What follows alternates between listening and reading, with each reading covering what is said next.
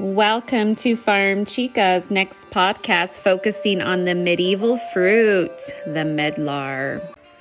Welcome to Farm Chica, the podcast dedicated to providing a holistic model for promoting sustainable lifestyles and ways to engage in traditional methods of homesteading.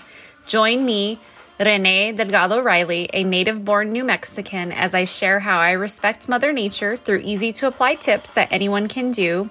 Through this podcast, I hope to inspire you to tap into your ancestral roots and live a more traditional, simple life that focuses on sustainability and respect to the earth.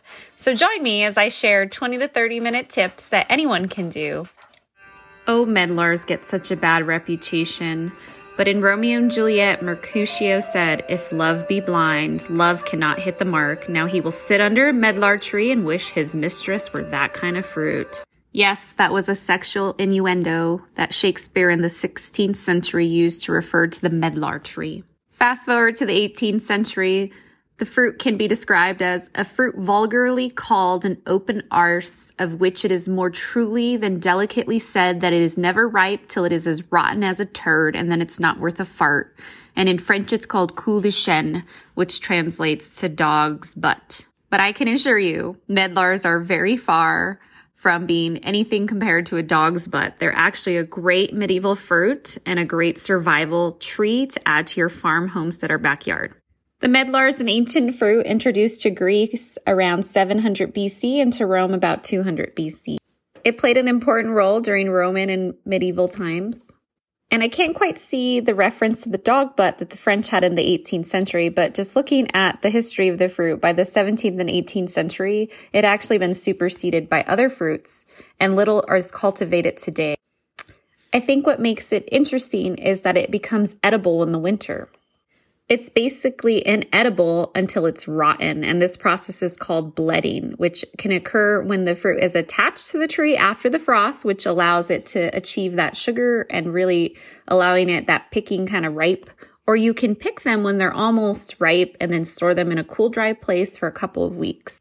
The traditional way to eat a medlar is to, once it's bledded and rotten, you use the pulp. You can mix it with porter. It can be made into jellies and a medlar cheese. No, it's not a cheese. It's high in pectin, similar to its cousin, the quince. It's highly related to a quince tree. So it has high pectin, which allows it to be a great jelloing-like property in it.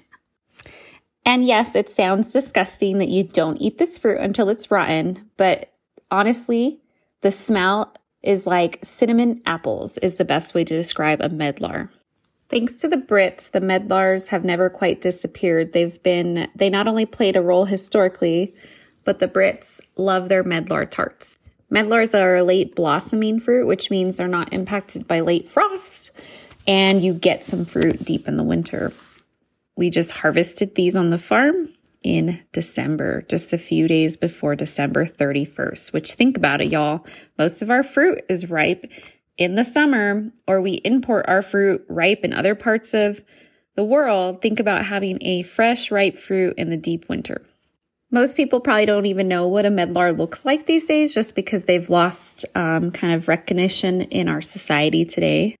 And again, thanks to the Brits from their documentation and their cookbooks, dating back from as late as the 1597 and 1660, you can find recipes for a medlar tart, which basically the recipe goes as: take medlars that be rotten and stamp them, then set them on a chafing dish with coals and beat in 2 yolks of eggs, boiling it till it's somewhat thick, then season them with sugar, cinnamon, and ginger and lay it in the paste. That's a medlar tart. And back in the Tudor times, during when Elizabeth I was on the crown in England, their sugar wasn't as refined as it is today. So to replicate this, I suggest using some soft, light brown sugar. And the best way to describe the outcome is it kind of looks like the color of a pumpkin pie that you would see around Thanksgiving in America. And because medlars are high in pectin, it's really easy to make the jams and jellies with these. So that's an other popular method of using it, or similar to membrillo made out of quince, which is essentially quince paste. You can make a similar paste called medlar cheese. No, this is not cheese in the typical sense, but this is definitely a solidified jello-like mold that you can create out of a medlar, and it tastes just like fruit. You can put on with any kind of cheeses for a charcuterie board, or you can eat it on your peanut butter and jelly sandwiches. So what are medlars? Well, they're a common tree. They can grow small, large, or you can make them into a large shrub. They're native from southeastern Europe to Central Asia. They produce 3 to 6 inch long elliptical dark green leaves that turn to a lovely mix of yellow, green, red, and purple in the fall. It's a member of the Rosaceae family, so similar to quinces, it's related to the rose family. Medlars have beautiful white to pinkish rose-like flowers in late spring that smell really lovely. Immature fruit is hard and bitter, but when ripe, they become soft, smushy, and reminiscent of a spicy applesauce. To me, it smelled like cinnamon applesauce, and it tastes just like cinnamon applesauce. Generally, you don't pick these till late autumn, and so after the leaves have dropped, the action of frost actually advances the bledding process, the softening or that rotting process. And again, medlars have been cultivated for thousands of years, so our ancestors definitely knew something right. And honestly, they're sweet in of themselves. So before sugar became a bulk commodity around 1500 AD, medlars provided a really nice, welcome sweet treat during fall and winter months. Medlars' popularity has waned except during England and Victoria times. Usually jellies and liquors are created for Christmas time. And however, in recent years, medlars have been making quite a comeback. It's an interesting fruit, unusual and often forgotten. Lots of nurseries that specialize in this fruit have different cultivars that they've adapted over time that provide those flavorful fruit for us. These are hardy in U.S. zones 5 through 8, but medlars grow best in moist, fertile soil, and full sun to light shade in locations protected from strong winds. So if you decide to grow a medlar, they're fantastic. It can be described as an acquired taste, and you can use this to make jelly, medlar cheeses, medlar jam, which is similar to, as I mentioned, membrillo or lemon curd.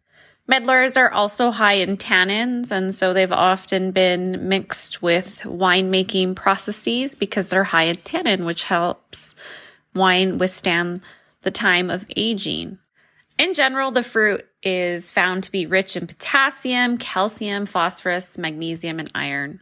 So if you do happen to stumble upon a medlar tree, I highly doubt you'll even find these in a farmer's market. But if you happen to stumble upon it, you just want to take as many medlars as you have that are soft and kind of what they look like rotten. If you pick them too fresh, you'll have to definitely let them sit and kind of like over ripen. But you can pick them from the tree overripe.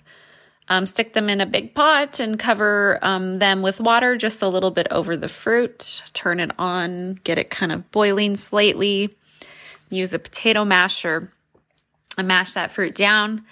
Then once that's getting warm enough, then you put it through not a fine mesh sieve, but definitely something like that can have has wide enough holes to push the pulp through. So like a food mill or even through cheesecloth, but this takes some elbow grease and some work, but you want to push that pulp through. And then what I do is I take that pulp and then I put it through a fine mesh sieve like a chinois, and then I can get out a lot of that water content, and then I have the pulp, and that pulp can be mixed with sugar and spices and lemon to make a medlar jam. You can also make the medlar cheese, which basically are just cooking it down. I decided to follow the traditional medieval recipe I found on medlar tarts, and they came out wonderful. It's an acquired taste. It's very interesting.